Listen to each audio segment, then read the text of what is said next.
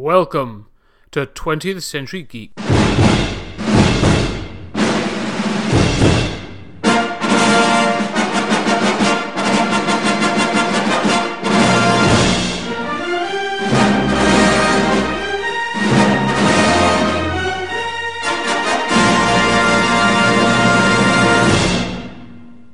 Ladies and gentlemen, welcome back to 20th Century Geek.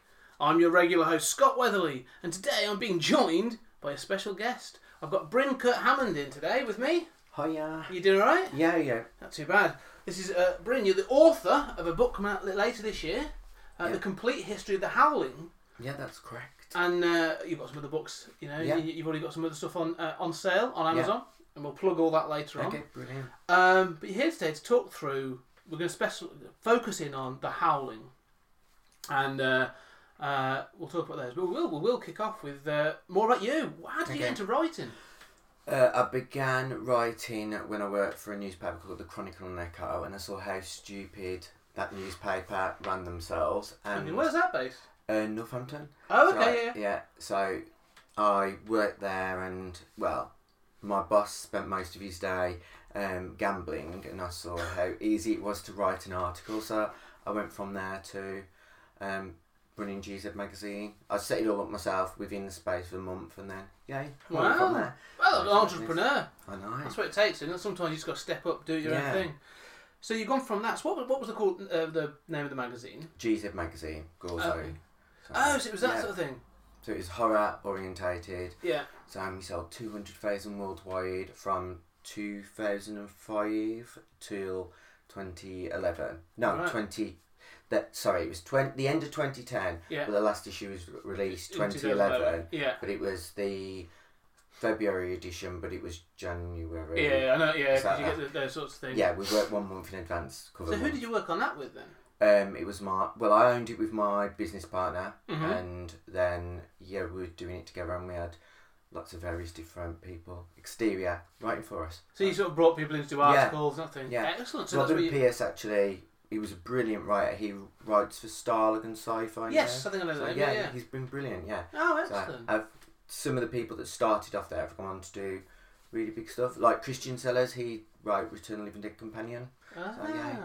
So you've got all those people who've got good contacts in the industry, really, so good writers now. And so to kick off that yourself, and to last for how many years was that? It was from 2000. I'm not very good with maths. 2005 till 2010. Okay, so about 5 years. Yeah. And for print media, that's actually pretty good. It is, yeah. That's not bad at all. Yeah. It didn't go bust. Everyone says it went bust. It didn't. Me and my partner split up. So it was a lot of in-house politics. So it just made it difficult for me to continue. So it folded within a matter of a week. Yeah. So things happen, didn't they? I mean, this is the thing. It's. But we never went bust. I was stressed. It was going strong. Yeah. It was doing well. We were selling more than we did the month before. Yeah. So if it wasn't for the situation that was going on behind closed doors, it would still be going on. Yeah. So have you still got all those? A copy of all the ones you produced? I didn't keep them. So too many memories. So I was like, yeah. Oh, okay. Well, that's a fair point. Yeah. That's really. I have a few of them. So the ones which I liked. Yeah. So yeah. So you went from that, and you've done some. I don't remember that magazine actually. Did you? I did. I think I might even have a few copies in the attic. Some other stuff. You went on then to do crime writing. Yeah. So you've done several true crime writings. Because I've got the one here. Yeah. The Brittany Murphy Files. Yeah. You did. How many of these have you done? I originally did Case of Murder and Nicole Smith Files, which was released by an independent publishing company. Yeah. Which I wasn't satisfied with the final edit. So after my contract ran out, I got my rights back for the book and pulled it from sale. And then, so that's originally the first book in the series, because it's got nobody involved that were telling me what to do from the previous re-editing it. So yeah. So this is actually, because you've got this Miami Fox publishing, so that's who's also helping you and doing your... Yeah, that's my company with my business partner. Oh, okay, so you're Miami Fox Publishing. Yeah, so... Excellent. Excellent, that's fantastic. I'll enjoy doing that, because... So why, before you get into horror then, why crime writing? Is that another passion of yours? It's easy. So, I'm not very good with my imagination. I would find it exceptionally difficult to write a book from scratch and having to create a story. Because of ADHD, I haven't got a long attention span, so But with stuff like the true crime, reading through the autopsy report, the police files, I found it interesting. So, and I've constantly got the ID channel on. So, yeah, it just felt an easy transition. No, that sounds great. It's true crimes is interesting. I mean, it's another thing that's sort of taken off really, and I think it's one of those again that I think podcasting has helped. You know, Definitely. You know, you get Criminal and what's the other one? There's been a couple of now that I've been listening to. There's quite a few podcasts. I was watching one the other day, which is called, I don't know, I can't remember, but they do documentaries on certain individual cases that are still unsolved. So I can't remember what it is, but there's loads of them. So there's, like I say, Netflix has done a couple of the staircases recently, and To Make a Murderer and stuff. And there's a real fascination in it. There is. And I don't think really it seems to have gone away.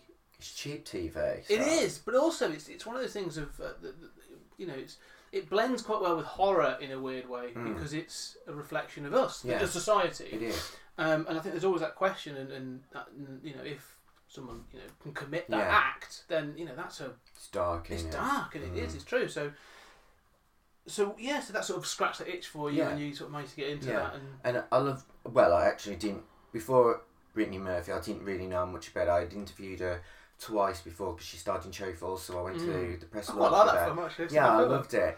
So and I met her on 2 occasions. So because of that, I knew what type of person she was when I first met her, and then many years later when I met her and when she did the Across the Hall, and she was a totally different person. So I found that interesting that somebody can change within 5 years. Yeah. And in what way was she different then? She was dead, so she was there, but she was not really there. So and her eyes were completely glazed. Yeah, it was terrible, like mine today. But no, she was a totally different. You got different vibes from her. Yeah. So before she was really bubbly and upbeat, and then the last time I met her, she was dead. And right, the lights were on. No one was home. Yeah. So it's an odd thing because it seems to be, especially with these sort of like the Me Too movement and other things coming out. Hollywood can really chew people up and spit them out. It does. And I think, you think of Brittany Murphy, as you just said there, but I also think about Lindsay Lohan. Demi Lovato. Yeah, so these people that have really, they probably went in, wanting to be something, and it's really broken them. Yeah. And so I'll be fascinated to read more about that. Yeah, I think it's success, and when you work in those circles, they'll give you whatever you want, so it's easy to be able to, so if they want cocaine, then they can access it really quickly. So it's sad. So I do find it interesting as well for some others because it's there's a documentary recently I need to watch it really, but it's the story of like Jim Carrey, right? Okay. And his sort of fall from grace. Yeah. And it's fascinating to see how he's pulled himself back, and the big part of that was playing Andy Kaufman in Man on the Moon. Right. And he says after he started playing that character and doing that mentality, he couldn't pull himself out. Yeah. But he had all the people around him, like you say, that were saying, "No, you're fine, keep going." Yeah. And it was. It's easy to churn them out though because I've been on photo shoots and I won't name the person's name specifically. I'll tell you later on. Yeah, off air. And the person was totally through the entirety of the shoot. At one point, they came out of the bathroom and their nose was bleeding. So it was not a nice shoot. Yeah. So it was gross. So, yeah, I can imagine. It's interesting that, like I said, because you've now you've got first hand experience of these sort of things. So I've obviously heard it second hand and through things, but to know that these things are true, it's a horrible thing. I've seen it even on the small scale, which is bizarre. People just like to be, I think, held up as a bit of the thing. I worked on the British wrestling circuit, professional wrestling circuit for quite a few years, and I was a bit of a jobbing act. I was go out and do my thing. I really enjoyed it, more of a hobby for me. But there were guys in there that have made really well. Like they're big in Japan now, or there's a couple of guys I know that have gone off to WWE and this other stuff, and they were great and they were professionals and they sort of took it really seriously. But there's a tier below that that you knew they were never going to quite make that A-list. Right. But they always thought they should do. Yeah. And there were there were the people around them that were saying like, "No, you're amazing, and you're our top billing act, and I'll give you this money and stuff." And they became like just monsters. Yeah. They'd come out and tell you what you were doing wrong in your act or in your, and I'm like, you do know I'm twice your size. I work differently. I'm not going to dive off doing this or that. People can make monsters. Yeah. It's fascinating to see that. So then you moved on to, and you've now doing as you moved on. So horror's always been in the background then. So how did the complete history of the Howling come about then? I began it actually in 2004. Yeah. So 2014, sorry. Yeah. But I didn't really have the balls to return and do horror because online, obviously, if you Google my name, there are quite a few negative connotations attached to my name. So I thought to myself, okay, no, I'm not going to do it. And then is that because of the magazine and just people in the old, because nobody actually knew who I was. So they when I was working with GZ, it'd be the people around me that would say certain things or make certain demands, and then people got the wrong impression of me. When most of the time it wasn't me that was saying any of the stuff that was actually saying. It was, as you said, the people around other people. Others. And so people got the wrong idea of me. Yeah. So it wasn't just, I just didn't feel like I was going to step back, go back and do it. So I took time out, and then through a mutual person on Twitter that liked my work and liked Nick Steed's work, and started speaking and saying, about the werewolf stuff, and I thought, okay, well, I'll give it a shot, and yay. So, it takes a lot to do it, to stand up and say, well, I'm going to do this now, and I'm going to put myself out there, because as you say, to anything creative, it's sort of like it's putting yourself up to be criticised, and it's but no, I think this is great, and it's funny. I spoke to earlier in the year. I on the podcast I had Max got his book up there actually. Okay. Hendrix. Okay. Paperback from Hell. Oh, Grady Hendrix, and talking to him, it was similar. Like he's done other books and stuff, and it was like he was sort of like, well, I was reading these books and I wanted to do something about it, and it's sort of like you say, you just then you've got to say, well, actually, I'm going to do it. Yeah, exactly. Just do it, and taking that first step is quite difficult. So fair play, it's brilliant. It's it looks great. It's a fantastic.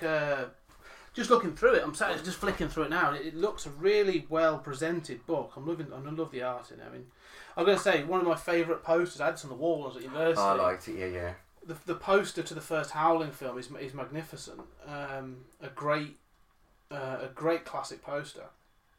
But yeah, no, it's a good series to write about, because we were talking. We'll get into it now. Is the films? I'll see what you think. Actually, I'll say this and see what you think of this. Yeah. I've seen some of the films. I think there's a couple of the newer ones I haven't watched, and all I can think about in my head is this is a series that seems to have been derailed. Yeah, definitely. And then I thought, what else has had that sort of experience? And two really cropped to mind straight away. And I sort of put a bit of a note down. But the first one I thought about was like the Amityville films. Definitely, 100%. So you get the first two. Well, the first one, I really like the 70s Amityville. Yeah. And you get the second one, which is sort of about the DA family. Yeah. And then it just goes mad, and they're just terrible up until you get like they hire Meg Ryan. Yeah, you've got and you've got films now like the Amityville Haunted, the Amityville Dollhouse, There's one called the Amityville Theatre, and you're just like, it's not even about a fucking house.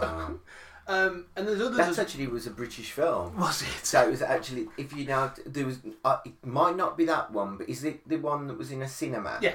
Right, yeah. One of them's a British company that produced that. They Really? also do the Robert movies. The doll movies. Yeah. So. Yeah. So. It's true though. I think that there's a couple. The other one I think about is Hellraiser. Oh, definitely. Where you have Clive Barker's involvement, and then as soon as he sort of steps by, it just goes. After part 4, it went yay. Yeah, exactly. Everyone's like, I've got this spec script. Can we stick Pinhead in it? Yeah, we can. They're just kind of churning them out. Yeah. But I always think the thing that bothers me. I'm glad you agree, because I was like, this is another one where I think when you look at the core concept, even the source material for all three of those, so the Amityville Horror, the Howling, and the Hellraiser series, the core material is fantastic. It is, and they've all got like a really strong start, and then but no one seems to sort of taken control of it and stuff. So it doesn't have like a helm. But when you look at the stronger franchises, you asked before about what's my go-to. It's like Freddy Krueger. It's got a theme. Halloween. Probably a little bit rocky, but you still got a theme, and same with Jason. I think it was for Halloween went off the rails after part 4 majority. Yeah. I thought part 5 actually had some decent stuff in there, but after that one, it was like okay. With the 4 and it was like, yeah, let's go a bit ghosty. So.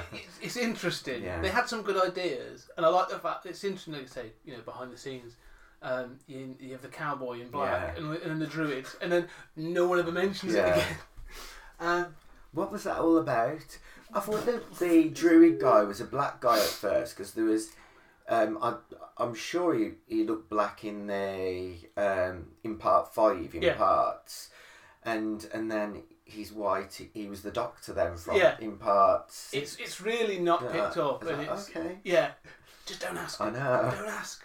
It's one of those like is Michael Myers dead? We don't talk about that. No. We don't talk about They did say that because they said the director's version of part 6 was the best.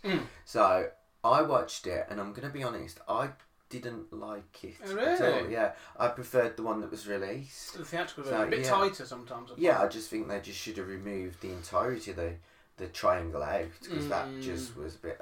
Yeah. Okay. And you can see that I'm hoping this year they'll take control of it again, and we'll see what comes of it. But I would love someone to do that with The Howling. Yeah. But let's get into it. I mean, let's talk about the series. I mean, it's clearly ignited your your excitement to talk about it. So what is it about the Howling series that sort of intrigues you the most and to write about it? Howling 4 was probably the first werewolf movie I'd actually ever seen. Oh really? So when I watched it, I just loved the special effects towards the end.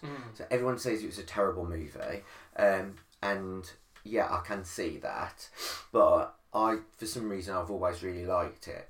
So and I actually preferred that out of any of them, and then I like part 2 for just the balmy reasons and because it's a mad movie. It is. So and I do like part 1, but not as much as those 3. I think part 1 was brilliant, but because I came to that a long time after, later, it's not like your expectations for the tone of the series was slightly different. I don't know. I think the original is an amazing movie. I think it's miles better than American Werewolf in London, but it still didn't have, because I think when you watch, as you said, when you watch your first horror movie, then it doesn't matter what comes before or goes after. That is the one which you've got. That's more. One you'll go to, isn't it? If you liked it, so but I do really enjoy. That's probably the reason why. It's because it was the first werewolf movie I'd ever watched, and then after that, the only other horror movie I watched was Night of the Demons, which is another. I love it. So obviously Amelia Kincaid is my favourite horror icon over Freddy Krueger. Don't know why, but I think it's because I watched Night of the Demons before I watched Freddy Krueger. Yeah. And then and I watched Critters before Gremlins, so I prefer Critters. So it's kind of It is. That happens, isn't it? Though you'll see something and that sets your expectations and stuff. And again, because I was Gremlins before Critters, I really enjoyed Critters. I actually think that's another series that I think it gets dafter. It does. But I have an enjoyment for each of the films in a different way. But I totally agree with that. Like you will see certain things that sort of set your expectations. Yeah, it ignites you, doesn't it? It does. It does. I mean, the one thing I found fascinating about sort of digging into these films a little bit though is each of the films are just very different. Very, very. Like there's even like the tone and even the concept. They're each one's almost like each one is a standalone story, and that's what is also interesting, that you can literally dip into the series, and if you enjoy 4, you can watch 4 and it's a film in its entirety, and if you enjoy 3, you can dip into that, and so on and so forth, which actually makes it a lot more accessible. I actually am really surprised how many people actually like part 3. So I wasn't sure. I surprisingly liked it in a weird kind of, this is an odd film. I hate it. Oh really? Really I love Philip Moore. I think he's one of the most lovely persons ever. So that's hence I hadn't got involved with the forward. So and I think Joe Dante's a bit of a dick. So I he's just rude. So really, yeah, I just didn't, because everyone else says, oh, he's really nice, but I think he might have got offended that I didn't approach him first to do the howling book. But the only reason I didn't approach him first is purely down to the fact is that everyone else would have already approached him to do it first, because there's another howling book that's coming out way after mine. Well, it's been written for years, but it's just never come out. Just sat on the shelf somewhere. Yeah, so I don't know even if it will see the light of day. But I wanted to do something slightly different, so that's why I went to Philip Mora first, then over Joe Dante, and I think it upset him. So it's an odd one to get annoyed about, considering I wouldn't even say it's if you were to ask him, it's probably not the top of his resume. No. But it's one of those things. It's the sequels are all interesting. I found 3 interesting because, from what I understand, I can't remember the guy who directed it, and Philip. So he sort of was involved in 2. Yeah. But didn't. It's crazy. It's got Christopher Lee in it with a weird incest story going on and stuff. Simple Danny. Yeah. But he didn't seem to enjoy the experience, so he wanted to make just like his vision. He didn't want to do when he got hired to do Howling 2. Yeah. He didn't really particularly want to do, because people will compare Howling 2 to the original and go, it's either good or it's really bad, and so he didn't really want to do it, but he did it, and he wanted to do something totally different from the first one, and that's how you get Howling 2. But after Howling 2 bombed, then he wanted to show what he...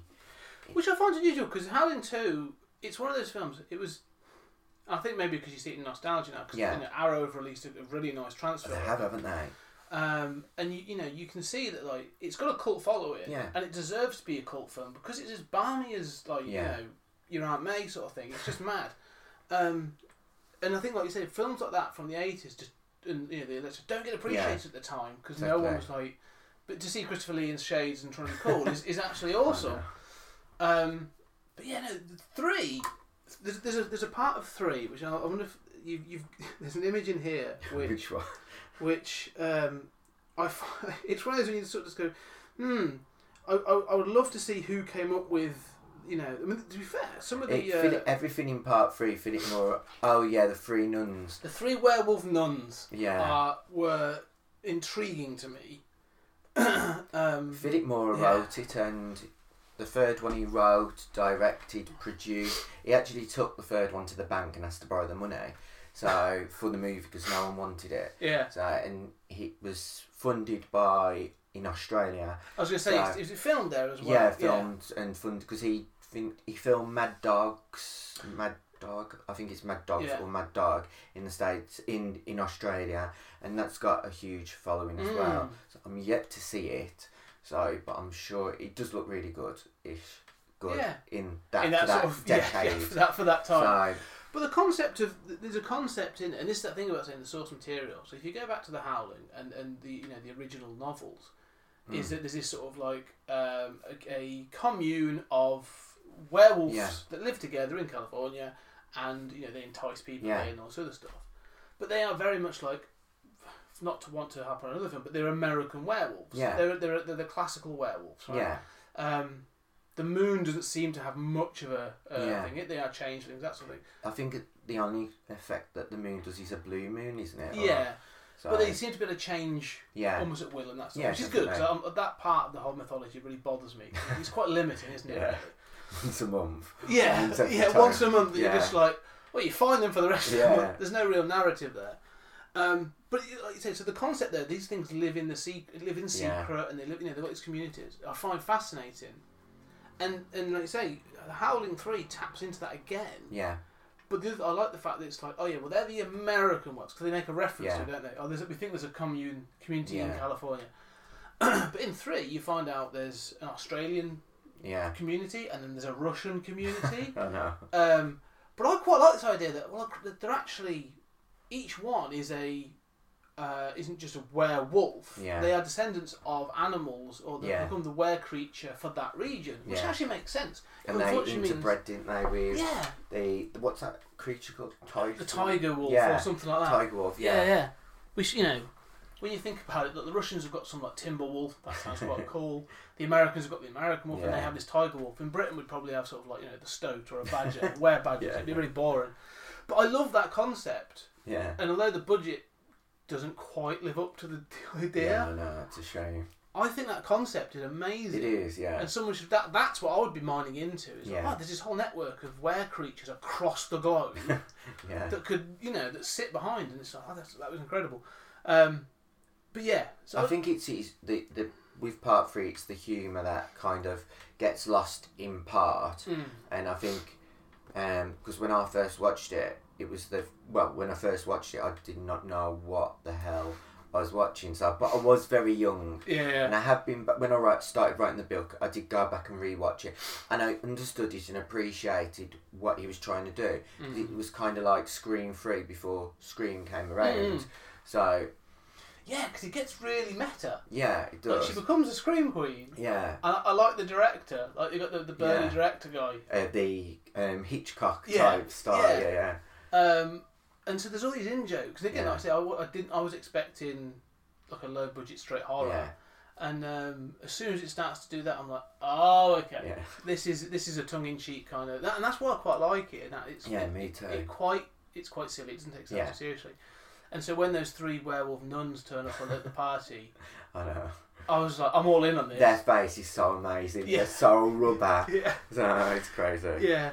So like you say, he, that was his vision. Yeah. And I think it's sort of, but it doesn't seem to be enough to have spurned on the franchise after that. It seems sort of. Well, that flopped as well, so it did terrible. Oh, really? Yeah, and because he actually at that time owned the rights to the third movie, because he bought everything up from Hemmendale, and so that's why it was released different company and all that.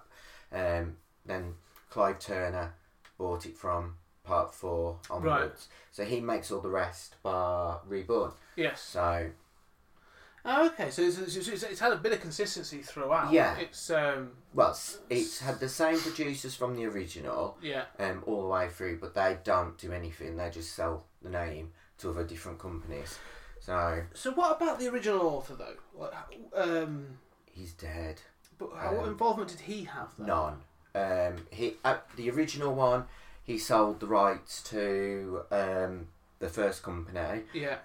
And then he wrote part 2 with the producers, but didn't like the direction the movie was going in.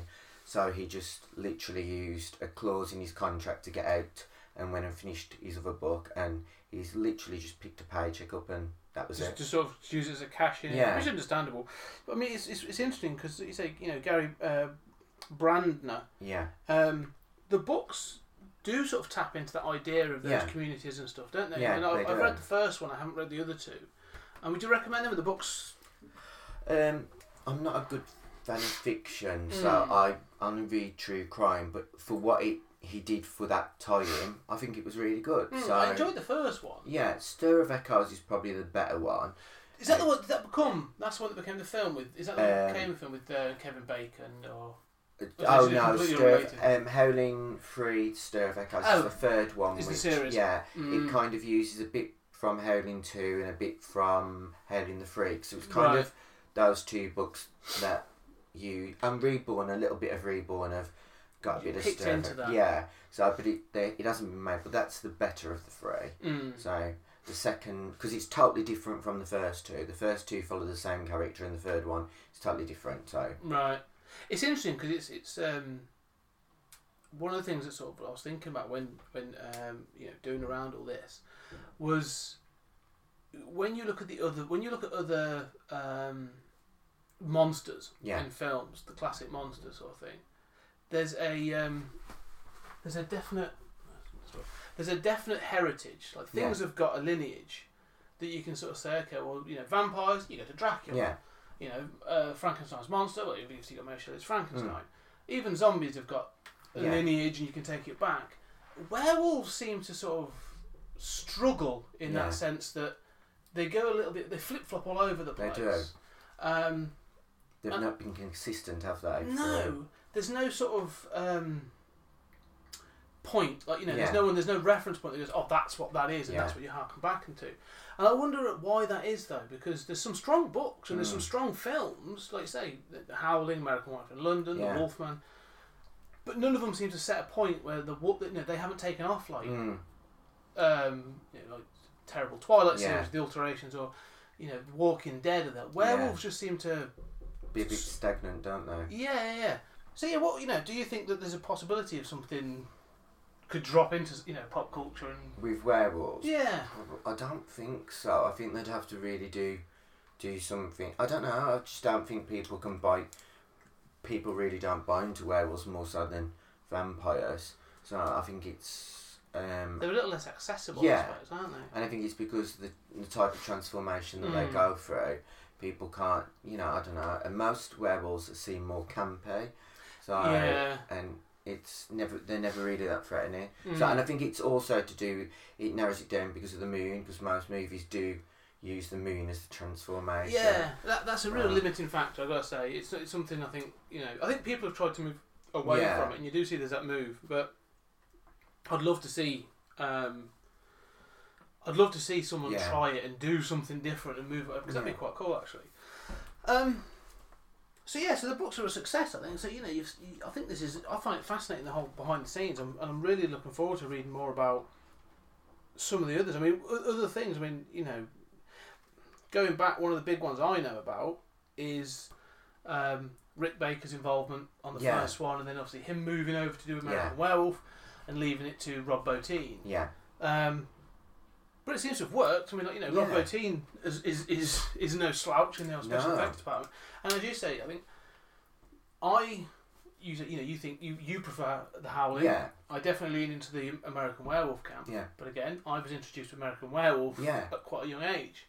But the both of them have got really outstanding special effects. Yeah, they are brilliant. I did watch because I hadn't watched American Werewolf for years, but when I watched it, because it's more dialogue driven, isn't it? It is. Yeah. So it takes a long time before you actually get to, same as Howling. It does take a long time before you get to see anything. But I don't think the only reason I prefer Howling over American Werewolf is because Dee Wallace is so strong as an actress. Oh, she's brilliant. Yeah, she exhausts you, doesn't she? Throughout the entirety of the movie. Yeah. She just really drains. She literally zaps you with all your energy. She is such a strong lead, and I have to admit that that opening scene. Yeah. Haunting. It is. It's incredible, and to open on that. Yeah. And then you go from there. It really does. Like you say, that opening for sort of 10 minutes hangs over the whole film. Oh, it does. And so it's not like, in American Werewolf, it's played more for laughs. Yeah. So, obviously he loses his best friend and that comes back and stuff. But it's played more for humour, so you don't get the dread. But yeah, there's a whole... The Howling is definitely permeated by dread. It is. And a real sort of... there's like a sexual tension throughout the whole thing as well, which seems quite apt for the time. Yeah. I do find it quite an interesting film in that aspect. I do think, as you said, I think it's because it begins, isn't it? I think it's because the werewolves are a lot more sexual than vampires. So, and I think, saying that now, because the vampires are seductive, But but in this film, in this version, they're animalistic, aren't they? Yeah, exactly. That's the animalistic part of it is just, and it goes on. And I think it's Picard. He's brilliant at how scary he is, because he's just really not a nice character. No, and I like that. That sort of when it starts to wrap round, and sort of you get the pickup, and she finds him. Not spoilers, by the way, just in case. But I highly recommend the film. But she finds him later on in the sort of the medical room, and stuff. And you see his transformation. It's amazing. It's really well done, and it's done for grotesque horror. It is, yeah. And if you are sat at home at late night watching this, then it plays that way. It does, I don't really think about this, but in watching that scene, because I watched it relatively recently, it's almost like the character he knows the effect that this transformation can have of other people seeing it, and he's using that as an intimidation tool. And I don't know. It's like kind of the way how I perceived it. It's kind of he gets a huge kick from it, and it's kind of like, I don't know, like serial killers and stuff. They get a kick out of what they do, so he toys with the victim before, because I like that idea. Yeah, it is. It's him getting his kicks out of it, which again plays to that sort of like that sexual overtone, that power overtone that I think, or undertones that I think run throughout the film. And I do think that sort of Ted Bundy as a werewolf. It is, yeah, exactly. And it's like, I like the fact that, like you say, they are werewolves and they are in the community, but they've still got, psychology. They've still got pathology issues. You know what I mean? This guy's a serial killer. The one issue I have with the film, and it's one of those things I think whenever I watch it, I always just go, oh, the one thing I would change is, like I say, throughout the whole film, it's really good. And then the ending, I find that the ending is going to be amazing. I'm thinking, because she's the dog, the pet poodle. Yeah, it's the fact that, like I say, you know where I'm going. I love the concept of the end, that she is going to sacrifice herself to reveal this thing, and then when she turns into a bit like say a poodle, I'm a bit like a Shih Tzu. Yeah, it is. I'm like, you needed something a bit more aggressive for that. I think that is one of the lamest parts of the movie, and also the cartoon of Marsha and Dee Wallace's husband, where they're doing it and then they turn into a cartoon character. I'm like, ugh. What is going on there? And the stop animation is okay, but it's still really bad. Yes. So there's those three scenes that I think do let the movie down tremendously. I don't know why they just didn't cut it from where they're foaming at the mouth, and I wish they'd have just cut it, because we didn't really need to see. No, it's all there. It's insinuated. You get what's going on. Yeah, exactly. No, I agree. And that final scene, like you say, just a bit more of an aggressive makeup would have been amazing. But that was Dee Wallace's choice. Oh, really? She didn't want to turn into a werewolf under any circumstance. In her contract, it said that she would not turn into a werewolf. So they said, "Oh, can we do this?" And she agreed to that. She were a werewolf, so. It's that's the things about Hollywood, isn't it? There's always going to be that little bit of you got to say give and take, and it's sort of. It's one little moment I'd change, but I think I like the rest of the concept. I think it's good.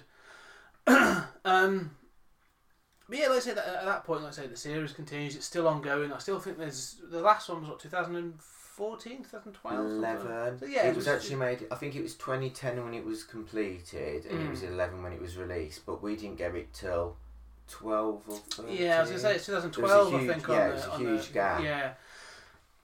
It's been long enough now, and I do think with the special effects we've got now, and I think especially with with things like the Me Too community, this whole thing about the sexual predatory nature of Hollywood and stuff, as we've discussed. I almost think like The Howling is ripe to be remade and to be a commentary, and that's one of the things that Hollywood horror is great at, is becoming a commentary on things.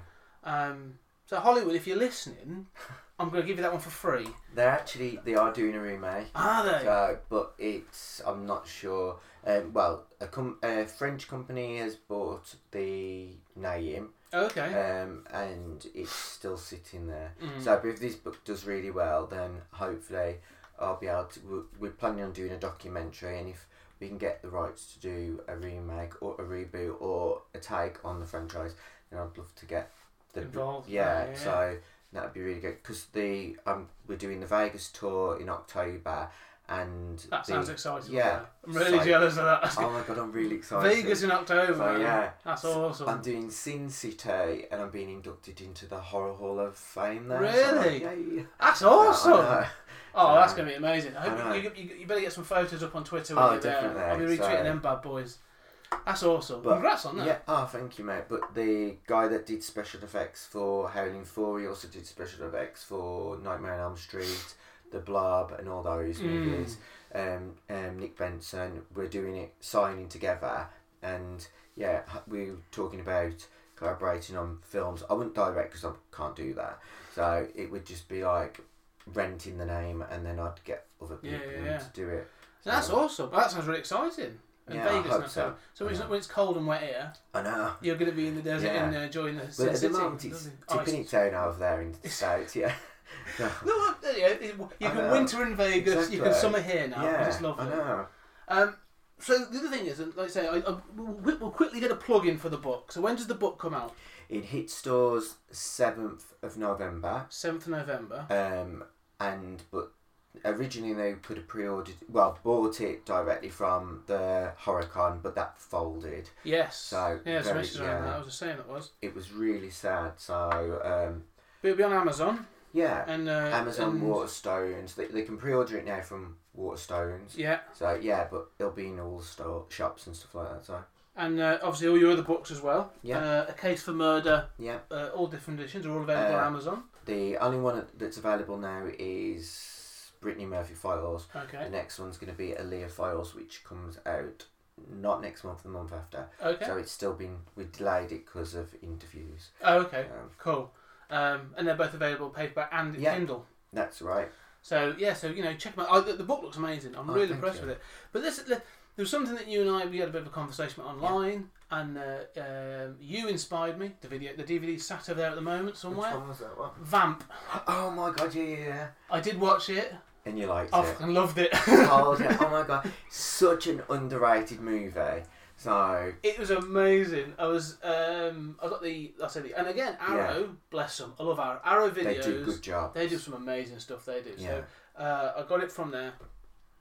Popped it in, and I was sort of, based on your recommendation, I thought I'll give this a go. It looks interesting. I watched the trailer, I had a flick through, and I had a look at the music video of the amazing Grace Jones. I know. She's outstanding. She's awesome. She is. And then watched it, and I have to admit, I was blown away. Like, I know. It's such it's hard to describe. It is. But it's so good. It's like pop culture all combined into so many minutes of running time. Yeah. So, it's a tight film. it is. And it's sort of like, to give you a summary, it's the worst night of three guys' lives. That's basically the thing, isn't it? That and I love the fact that tonally it shifts, but it never feels uneven. No, exactly. It starts like a sort of like frat house. Yeah, and then sort of gets dark in places, Yeah. and then sort of picks up again and stuff. It does. But like the neon colours in it, the Definitely. characters in it, They're brilliant. it's amazing. Vamp is an amazing I know. film. I was really impressed. And you sort of said at some point in the future might be something you'll do. Yeah, I'm definitely going to do the complete history of of Vamp. So, because it is one movie which I can rewatch over and over again. So it's amazing. it is brilliant, and Dee Pfeiffer was amazing in it as well. So she looks so pretty as well.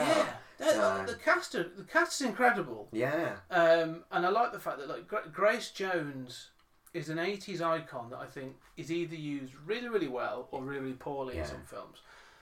And she's used perfectly in this film. Yeah. And I think it's similar in the James Bond film, View to a Kill. She's an assassin in that. She doesn't say anything. Yeah. She's just a sort of like a Yeah, I was going to presence. say, she actually doesn't say a word in Vamp except for giggle. Yeah. But then you watch Conan the Destroyer, where she's got a full-on part. Yeah. And you're a bit like, oh... yeah. Lose the dollar. Yeah. But there's a presence in this. There's a force. She's quite threatening. I think it's because she's very Amazonian. Yeah. So, is that the right word? Amazonian, yeah. That's right. So, yeah, her dance and just like the fact she sort of exists as a sort of it's never explicitly she's like a mirage. Yeah, say. yeah. So, but you sort of you get hints of like her past, and that this little small troop have been together for hundreds of years, but it's never explicitly said. I know. Oh, it's really well made, and so thank you for that recommendation. Okay. It's a corker of a film. I'm glad you watched it. So so I owe you for that. Okay. And if when you do that, we'll definitely talk about that in the future. Because the other one we talked about, and I would love to see, because again it's another series that's very dear to my heart. And I think has got fascinating behind the scenes. Yes. Is Child's Play. Yes. And I'd love to see that as a complete history. That's one thing I'd like to do, but because of the rights, are Yeah, probably it's all over the place. They're split at the moment. Yeah, MGM, aren't they? They're Mm. rebooting it, and Don Mancini's still not particularly. He wants to continue the story as it is. Yeah. But I didn't like the last two movies. Oh, really? Curse and Cult? Didn't like Seed. Seed's a real mess, isn't it? Yeah, I wasn't a fan of the one after Seed. Yeah. It was all right.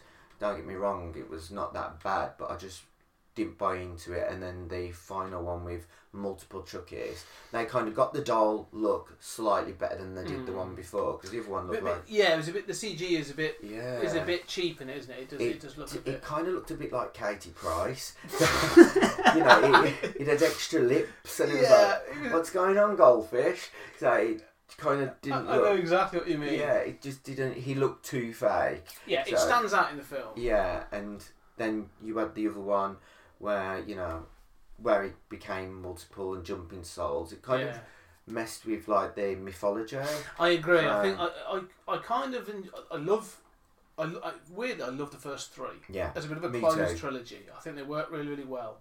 And they're very 90s and that sort of thing. And I like Bride of Chucky. Oh, I did like Bride of Chucky. And then, like you say, they've lost something. Yeah. Like they're trying to. It feels like they're trying to find something again. Like it's still crazy, batshit crazy sort of thing. But I do like that some of the behind the scenes stories. I actually interviewed and spoke with Ed Gale. Okay. Last year, the man he was obviously the short actor who was in the Chucky outfit. Oh yeah. Oh, the little he's the short guy. So he was in Howard. He's Howard in Howard the Duck. One of my favourite movies. Yeah, so it's so bad it's good. I do. I'm a big fan of Howard the Duck as well. And he was also in. I don't know if you've seen Bill and Ted's Bogus Journey. I have watched. He's in that as one of the little, as Station, as one of the small characters in that. But he was Chucky. Was he like little alien in the second one? Yeah, the two aliens, and they combined to make a big station. Okay, I can't, because I remember watching it, but I can't remember. It's been a few years. Yeah, so. But he was great, and so he was. I mean, he's getting on a bit now, but he was more than happy to talk about it. So but some of the stuff he talked about behind the scenes was fascinating. Special effects. Well, he did the longest. I don't know if it's still the case, but he did the longest on fire. Okay. From part one. In part one. Do you know how they used the doll? Well, people in suits in the first one, where he was running around the hospital and all that. I thought that they haven't. That film for special effects with the Chucky doll, I don't think they ever hit the spot from the first movie. I don't know why. So he was involved in the first two. Yeah. I love part two though. That's the best. It's my favourite as well. Actually, I think it's iconic. It becomes just like a daft slasher film. It does, some great bits. But he talks about this when they were on fire and how they built like an enlarged set, so it's forced perspective and all sorts of stuff. And he says it was a crazy set. I can imagine. And they had certain timescales to do certain things and all sorts of stuff. It sounds fascinating. He was talking about how he did it, and he had a bit of a falling out with the production company for the third film and stuff. So I said the behind the scenes is fascinating. So and another podcast I listened to called The Launchpad. Okay. Matt and Aaron on the Launchpad. Great guys, both sort of work in special effects. And they actually had what's the guy's name? The director. Fright Night. Yes. Director Tom Holland. Yeah. Excellent pull. Good pull. They had him on recently, and he was talking about all the different things and sort of how he's they do brilliant. He's an amazing guy. He was talking about, like you say, Fright Night and Psycho 2 he did, and Charles. Those two are really good movies as well. Oh, they are. Fright Night is amazing. Yeah. I got Fright Night on DVD. It's upstairs in the attic, but there's I think it's Eureka or one of those have got a special edition out. Yeah. And again, I want to get all of that because that's Scream Factory. Scream Factory. So there's some great. All these 80s films. Yeah, definitely. They're getting revamped, aren't they? And yeah. Tidied up, so yeah. Some of the transfers are great. And I do think some of the Howling films, I'm glad Arrow has done Howling 2. Yeah. I'd like to see part 4 in both versions, but I don't know if they've probably still got it kicking around because Yeah, the producer was high on coke, so he's probably been flogged. I was going to say, So- it's in someone's garage somewhere. Yeah, it probably. might have been used to do a few lines. And so Yeah. the quality, I don't know. So Can't use the third act. Yeah. It's unusable. It's smeared. it's very scratched. So, Yeah, that would be really interesting. But- but that'd be cool because the special effects in part 4 are absolute. Towards the end, the wolf is absolutely amazing. It is, and we'll So- save that because that's going to be for our Patreon subscribers. So we will be Okay. talking about that, and that'll go out to our Patreons. If you want to listen to that, to me and Bryn talking about that, then you've got to pay up. I'm afraid. But you're right, though. I think it does warrant it because I think 4 is another interesting film Yeah, definitely. in the franchise. But yeah, we'll sort of start to wrap this up a little bit there. But Okay, again, so to say, the book is out 7th of November. Yeah. You're off gallivanting around Vegas before that. And we're doing a premiere in London of Howling 3 because it's the anniversary. Really? So we are gonna, because I've got to speak to Philip Mora, and we're trying to get, because we was going to do it at the next HorrorCon, but because that's no That's longer what fell going, through. yeah, we're going to try and get a cinema to do the UK cinema premiere of Howling 3. So yeah. I'd happily be coming along to that. you're That'd be gonna have awesome. to, definitely. That'd be amazing. So you've heard it here, folks. That's what we're working on. I highly recommend get out, try some of these films. They are batshit crazy. Yeah. Different tones. Yeah. But there's something. I think each one of them has something to take Yeah, away. definitely. Maybe not Reborn.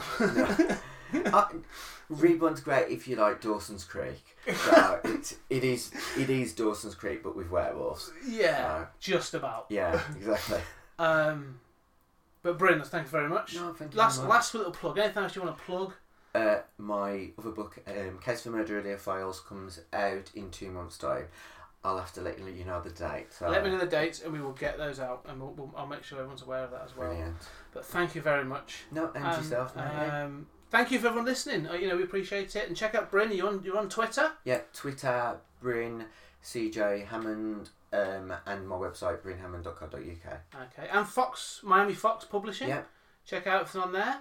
And like I say, it's got all the dates and all the release information for the complete history of the Howling and the murder Case for Murder books as well. So please check those out, and please check us out. Get in contact if you actually want to ask Bryn anything through us. Please email me on 20thcenturygeek@gmail.com, and we're on Twitter @20thcenturygeek, and then just 20th Century Geek on all the social medias. We've got Facebook, Instagram, and Tumblr as well. So if you want to find the podcast, we're on all podcast catchers, iTunes, Podbean, and the rest. And of course, as I said, for those people that want to throw a couple of coppers our way, we are on Patreon, and we really appreciate all of our Patreon subscribers. So, guys, thank you very much for listening. Bryn, thank you very much for coming along. Thank you very much. It's been wonderful catching up. And, guys, we'll catch you again next time.